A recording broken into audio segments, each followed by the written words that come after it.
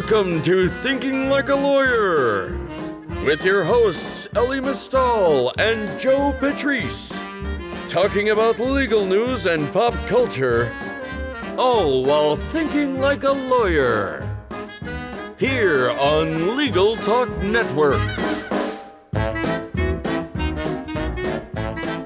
Hello, welcome to another edition of Thinking Like a Lawyer. I'm Joe Patrice from Above the Law. We have a show for you today. I am not making any representations that it's good. I just said there is a show for you today. Anyway, as I said, I'm from Above the Law. I am joined by another Above the Law person that you know so well, and Catherine love. Rubino. Come on now. I wasn't making representations. Today is all about cabining Here's what the I facts. say. Yeah. Here's the facts. Very, very, very careful with Just all the facts, words. ma'am.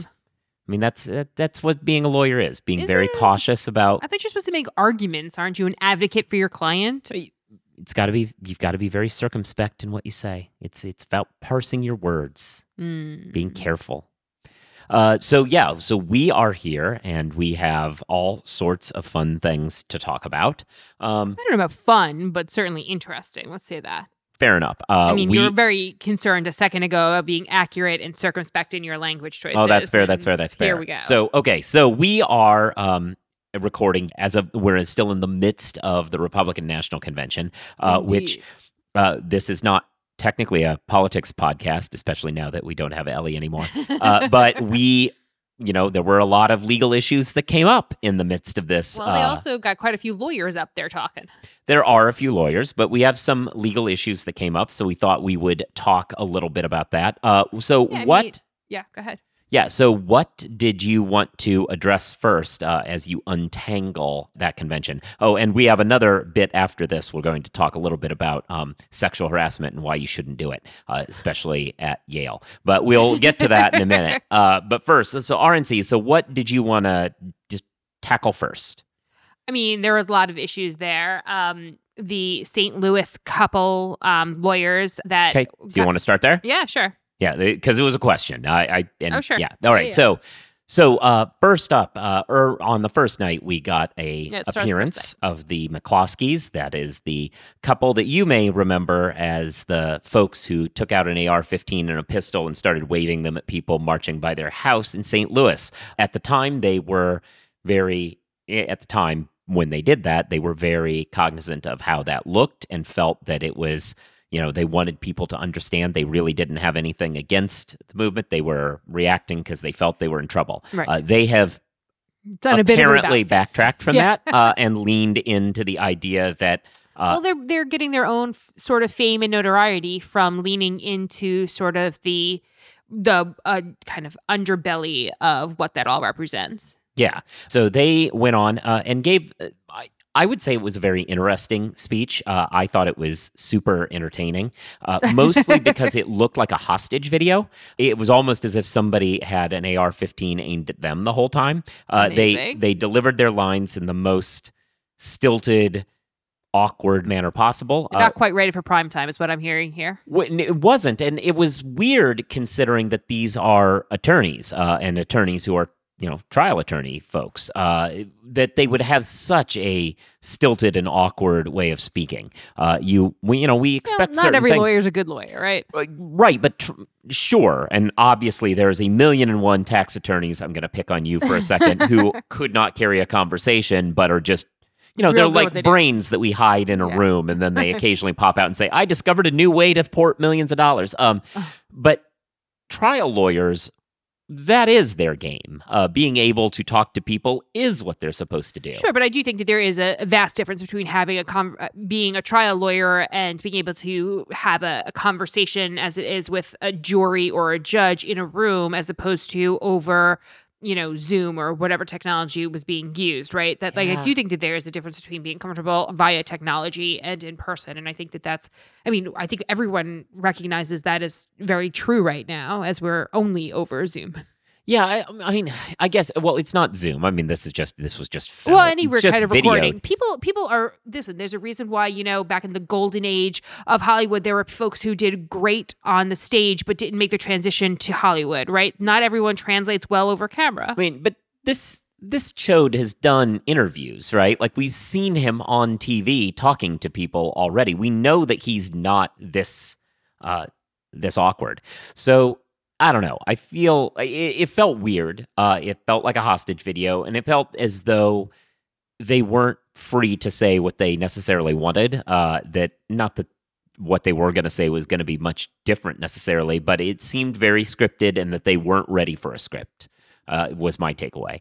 And the script... I don't know. I feel like that gives them a lot more benefit of the doubt. Again, I've seen them on TV before giving interviews. I'm sorry, I don't mean that. Yeah. I mean that you seem to be saying also that there's some content differential that they would be doing or changing if it was solely up to them. As far as I can tell, listen, if they're willing to get up there, no one's forcing them to be on the RNC. When they make that decision and they have gone on and they've approved the script. Yeah, but... Did you watch this thing? They went on a drag for a considerable amount of time of the short speech about like obscure housing regulations. Like it was clear that this was stuff that wasn't top of mind to a regular person, that was put in front of them. Like, you have to go on this jag about Fair Housing Act of '68 amendment that was added to the CFR in 2016. Like, what was that? First of all, lawyers are the only ones who are going to be able to do that anyway. But right, but it was just so awkward. I don't think you should give them the benefit of the doubt. Like, oh, they're somehow better than the speech that they gave. They gave the speech. They made that decision. It's on them. Sure, that wasn't in any way. That is the way you're coming across. That isn't in any way what we're talking about. What we're talking about is the fact that there are people who are trial attorneys who are incapable of giving a speech, and it seems as though it's because something was thrown in front of them and they don't understand how to deal with a script. And it was because they were being used as a messaging board for some weird, obscure policy decisions that probably, I mean, look, if you put them out there to just talk about how important their guns were, I think they would have been fine. But that wasn't the decision. The decision was to have them talk about some other stuff that they seemed woefully unprepared for. Anyway, so that was night one. After that, we got some more people. So what happened next? Tiffany Trump got up there. She's a recent Georgetown Law Center graduate. And I saw one publication referred to her as a dollar store Ivanka Trump. Oh. Which, it's a good line. It's a good line. You got to appreciate the cleverness there. But she attempted to come across or to, impart more of the humanity that I think that is missing from large swaths of her family, and relate to folks by saying, hey, I'm a recent law school graduate and I'm looking for a job too. Which is stunning. First of all, I don't know how a T14 graduate who seemingly did just fine in class is somehow struggling to find a job. But put that to one side. It rings especially hollow when someone who's lived such a life of privilege comes up and says, I understand what it's like to not have a job. It's vastly different. She may not have a job in the sense that, and there might be some sort of existential dread. Oh, what am I doing with the rest of my life? What do I want? How am I going to be meaningful? Whereas other folks who are graduating with hundreds of thousands of dollars in debt and loans as a result of going to law school are thinking about, and if they don't have jobs, they're thinking about lots of different things than just, their contributions to the world. They're thinking about, how do I feed my family? How do I make sure that we don't become unhoused during a pandemic? There's a lot more, and those are the things that really are worrying people right now, or keeping folks up. Not like, oh, what am I going to do with my life? Which at best is the sort of worry that I think that a Trump has right now. Yeah, there's a real, it's pernicious, this problem. And when you go to law school, you run across it. There are just people who don't quite grasp that their experience of the same problem you're having is a very different experience. Yes. When I don't have a job, I don't know what I'm doing. Right. When they don't have a job, they go to the Hamptons for a week. Like it's really, or a year, right? They have that luxury. It's more than just, a short period of time. And I don't think that that they grasp that. And also something that we've talked a lot about on Above the Law generally is that just having a law degree does not insulate you from those sorts of fears and economic uncertainty and insecurity issues, right? And a lot of times people go to law school assuming that, oh, it's a great profession, you can make a lot of money, and those opportunities may or may not be there for you when you graduate law school, particularly, during a pandemic. We don't know what those who are starting law school now, we don't know what the market's going to look like in 3 years. But the reality is, people think that, oh, I have a law degree, I'm going to be okay. But you don't know that. And that's the truth. And you've put a big mortgage on your future when you've taken out $200,000 worth of loans in order to get said degree, and assuming that you're going to be able to pay it back in some reasonable amount of time. But that's not always true. Yeah. And I feel as though she did not take out many loans. That's my guess. But it is true that, I don't think people quite grasp, and I assume the intention was that the audience for this speech wouldn't grasp that within the T14, the job cycle is such that you do know where you're going to work by the time you graduate. That's all usually been settled during your second year. So it's weird to assume she didn't have that lined up. It's probably because I don't know. You almost have to not have tried. Right. I think that's true. If you're graduating, with decent grades and from a T14 law school, your chances of not knowing what you're doing after graduation is pretty small. And if you don't know, it's either because you have a wealth of options available to you and you can make a decision on a dime, because you have the sort of family connections that will give you plenty of options in the future, right? Or something's gone very, very awry, which is always possible. I don't want to say that, bad things happen to people. Oh, absolutely. That's certainly a possibility, but it seems far more likely in this case that if she doesn't have a job, it was not, the way she phrased it was a little awkward. It's not 100% clear whether or not she has a job lined up, but if she doesn't, it's because she has all the options, right? She will always be the daughter of a president, no matter what happens, and that will inevitably open up doors, even besides the money that she comes from. Right. So, real quick, I guess the last topic that I can think of coming out of that. Oh, actually, no. Before we get on that, there's another thing I wanted to say about Tiffany. So, right. So she suggested that she had this problem, but I think you've made a great point that there are, normal people in these sorts of situations have different. It's just a different relationship to that and a different reason to worry. Another reason to worry is if you have a contract deadline. Contract Tools by Paper Software is the most powerful, versatile, and fully featured Microsoft add-in for contracts. For less than $1 a day, Contract Tools can help you navigate complex legalese, fix common contract drafting problems, and much more. See for yourself with a 7-day free trial. Go to papersoftware.com/trial and get started today. So, the last issue that came out of that was the Hatch Act, which is... I was going to say, if you had a Google alert set for Hatch Act, you've been just getting all the emails. Up. Yeah. So the Hatch Act, which is the law that says that various federal government officials are not allowed to engage in the political process. This typically covers people like, say, the Secretary of State or the Secretary of Homeland Security, but this person isn't that. He's claims to be the acting Secretary of Homeland Security, but it appears as though legally he's not even that, according to a recent report. So it's not really clear. But whatever that guy's job is, he's part of this too. They're not supposedly allowed to do this. Both of them have spoken at the convention, which would appear to be a violation.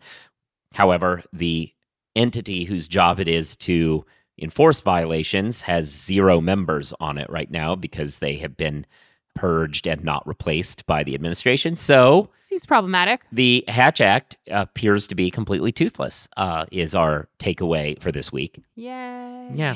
No, it's true. And I mean, the Trump administration has, and not only that, but a lot of right-wing critics have also been spreading rumors and mistruth lies about various instances of other presidents using folks that would be violations of the Hatch Act as well. But all the ones that I've seen have proven to be inaccurate and just. I mean, it definitely comes up, and it comes up and it came up during the Obama administration, So a good example that I remember just kind of off the top of my head was Kathleen Sebelius, when she was at Health and Human Services, did an interview talking about normal work. Sure. And at Part some of her job, point, somebody asked a question about the upcoming, at this point, 2012 election.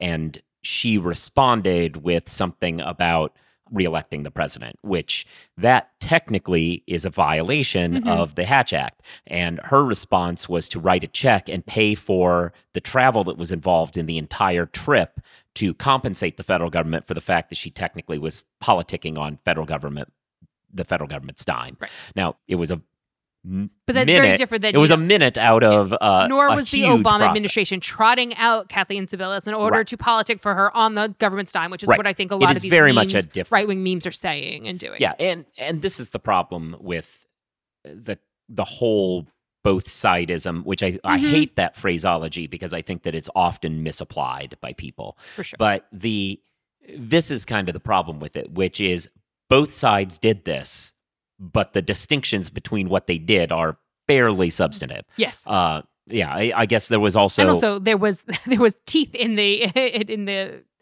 Hatch Act back then because there were people on the committee. Well, the question now is, do we even need a Hatch Act anymore? Like, if we're gonna, I think we need a better Hatch Act. I mean, there are two questions. One, that it needs to get far toothier and do that, more toothsome.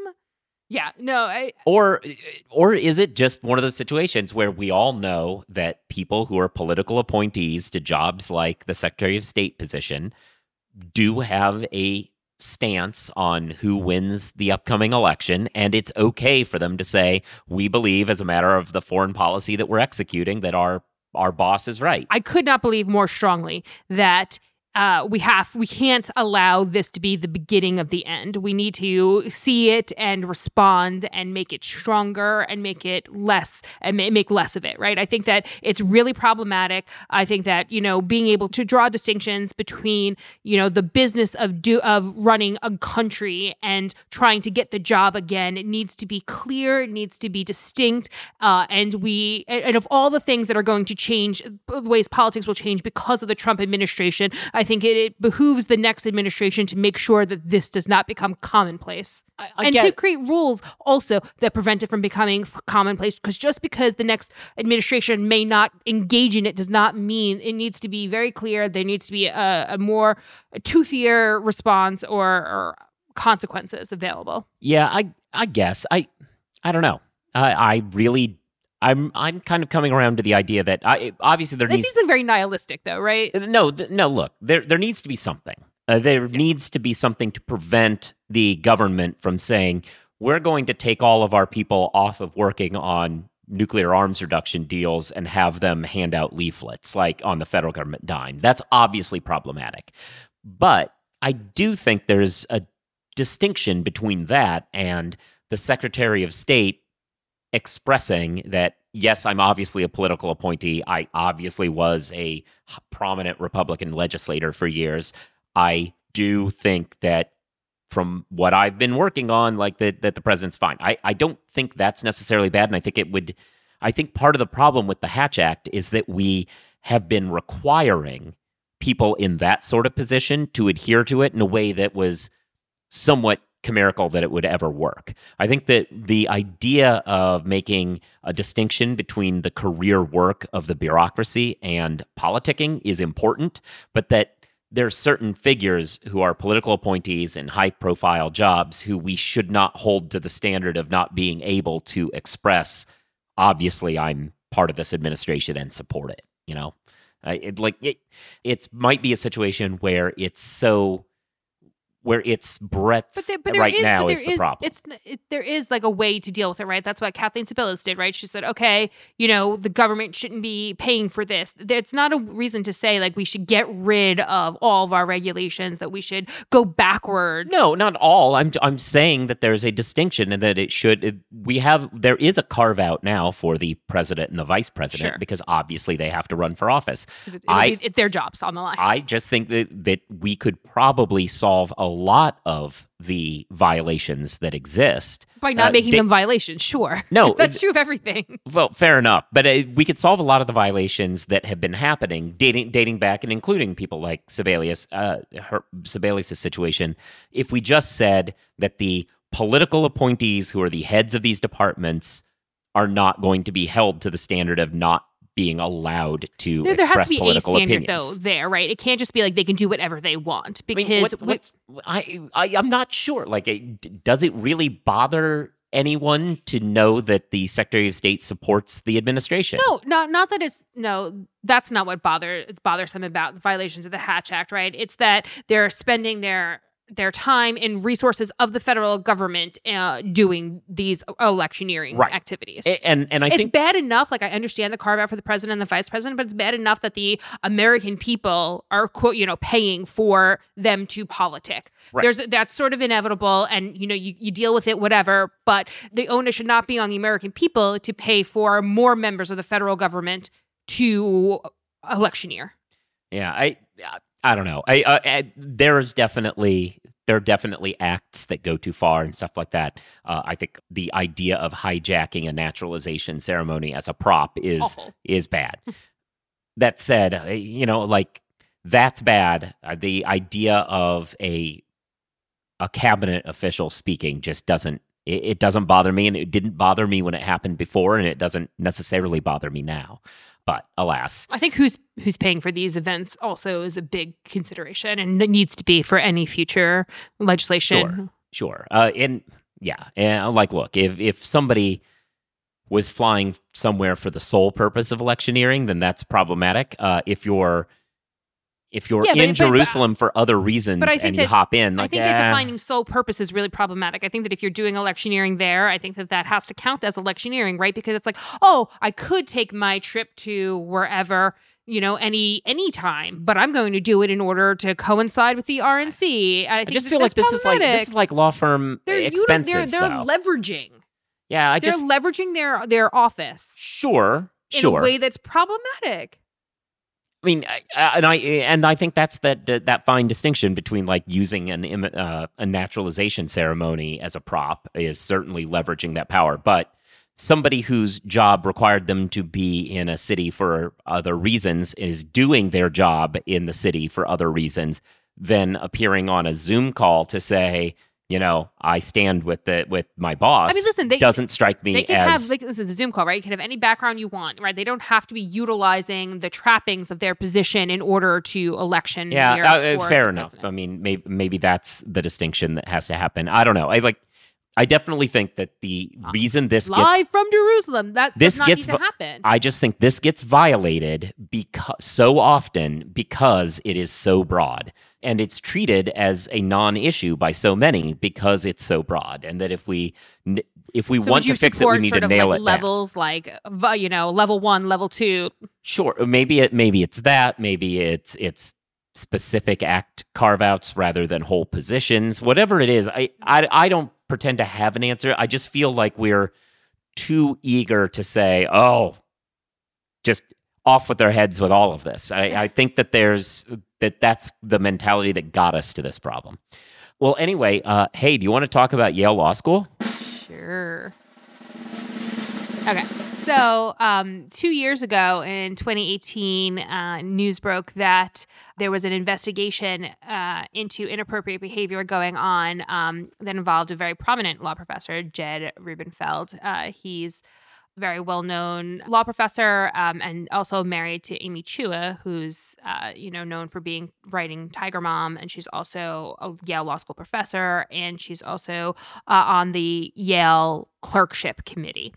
And the investigation went into a series of inappropriate behaviors against Professor Rubenfeld. And finally, 2 years later, they came back with a finding, as reported by New York Magazine, that there was sexual harassment and inappropriate behavior, and he would be suspended for 2 years from the law school. Also banned, I think, from having small meetings and groups, because a lot of the allegations came from dinner parties that he was supposedly having with law students and stuff like that. So he won't be able to have small meetings with students again.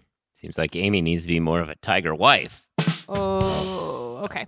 But, okay. And I think that what some folks have pointed out, and I think is a very fair point to make, is that, the other way to phrase this is not just law professor gets 2-year suspension for sexual harassment, is law professor allowed to keep his job despite sexual harassment. And that is a very, I think, fair and interesting way of turning the lens and saying, what are we focusing on? And it's true. I mean, I should also note that Rubenfeld denies the allegations and says that he did not sexually harass anybody during the course of his tenure at Yale Law School. But it should be said that, the law school has made this finding about behavior that he allegedly engaged in, and 2 years is the only. That's it. He still gets to come back. He still gets to be noted Yale Law School professor. So, and in some of his statements, he said that he was unable to know who his accusers were. However, Yale policy is pretty explicit and says that the accusers have to be known to everyone. And additionally, one of the claimants came and spoke to New York Magazine and said that they were very clear that their name was absolutely known to Rubenfeld during the course of the investigation. I mean, this is certainly something that has been heard of before. The conversations about this were certainly circulating during the Kavanaugh hearings because Rubenfeld and Chua were both very active and aggressive supporters of Kavanaugh's nomination. Their daughter actually clerked for Kavanaugh. Yep. So they were pushing that.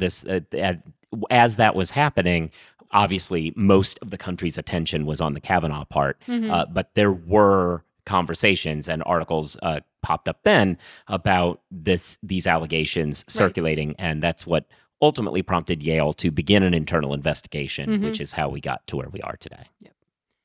Very true. But I think it's a very fair point to turn the lens as to what the ultimate impact has been, despite the finding of inappropriate behavior. Yeah, I mean it's weird. Like, you do have tenure, which is designed to protect academics, which it makes it very difficult to get rid of somebody. Sure, entirely. It's also designed, it's supposed to, in its ideal form, right, it's supposed to protect academics so that they have academic freedom, not so that they then can, right, so that they can harass folks.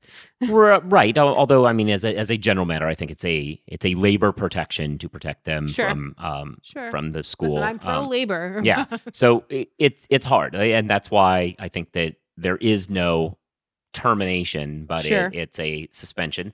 There's obviously some degree of hope that a punishment can lead to some changing of behaviors that would avoid these sorts of problems. But we'll see. The story's not finished being written. Yeah, especially considering that seems as though he's going to be fighting. So there we go. Right. Well, cool. I think we've covered everything, haven't we? Yeah. This was an eventful week. Pretty packed week.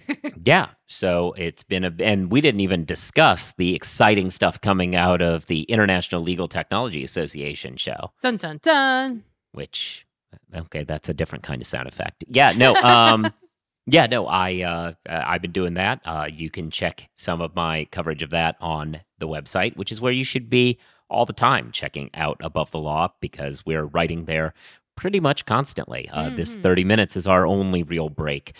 Please send help.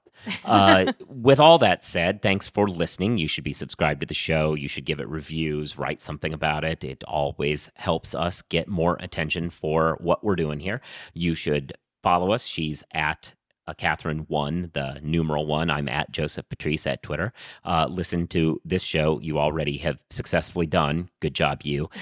You can also check out our ATL COVID cast, our special report series on COVID and the changing of the legal profession, and The Jabot, which is a show Catherine hosts about women and minorities and diversity issues in law firms. Oh, and all the other offerings of the Legal Talk Network. And thank you, as always, to Contract Tools by Paper Software, who is sponsoring the show. And with that, now I think we're done. If you'd like more information about what you've heard today, please visit LegalTalkNetwork.com. You can also find us at AboveTheLaw.com, ATLRedline.com, iTunes, RSS, Twitter, and Facebook. The views expressed by the participants of this program are their own and do not represent the views of, nor are they endorsed by, Legal Talk Network, its officers, directors, employees, agents, representatives, shareholders, and subsidiaries. None of the content should be considered legal advice. As always, consult a lawyer.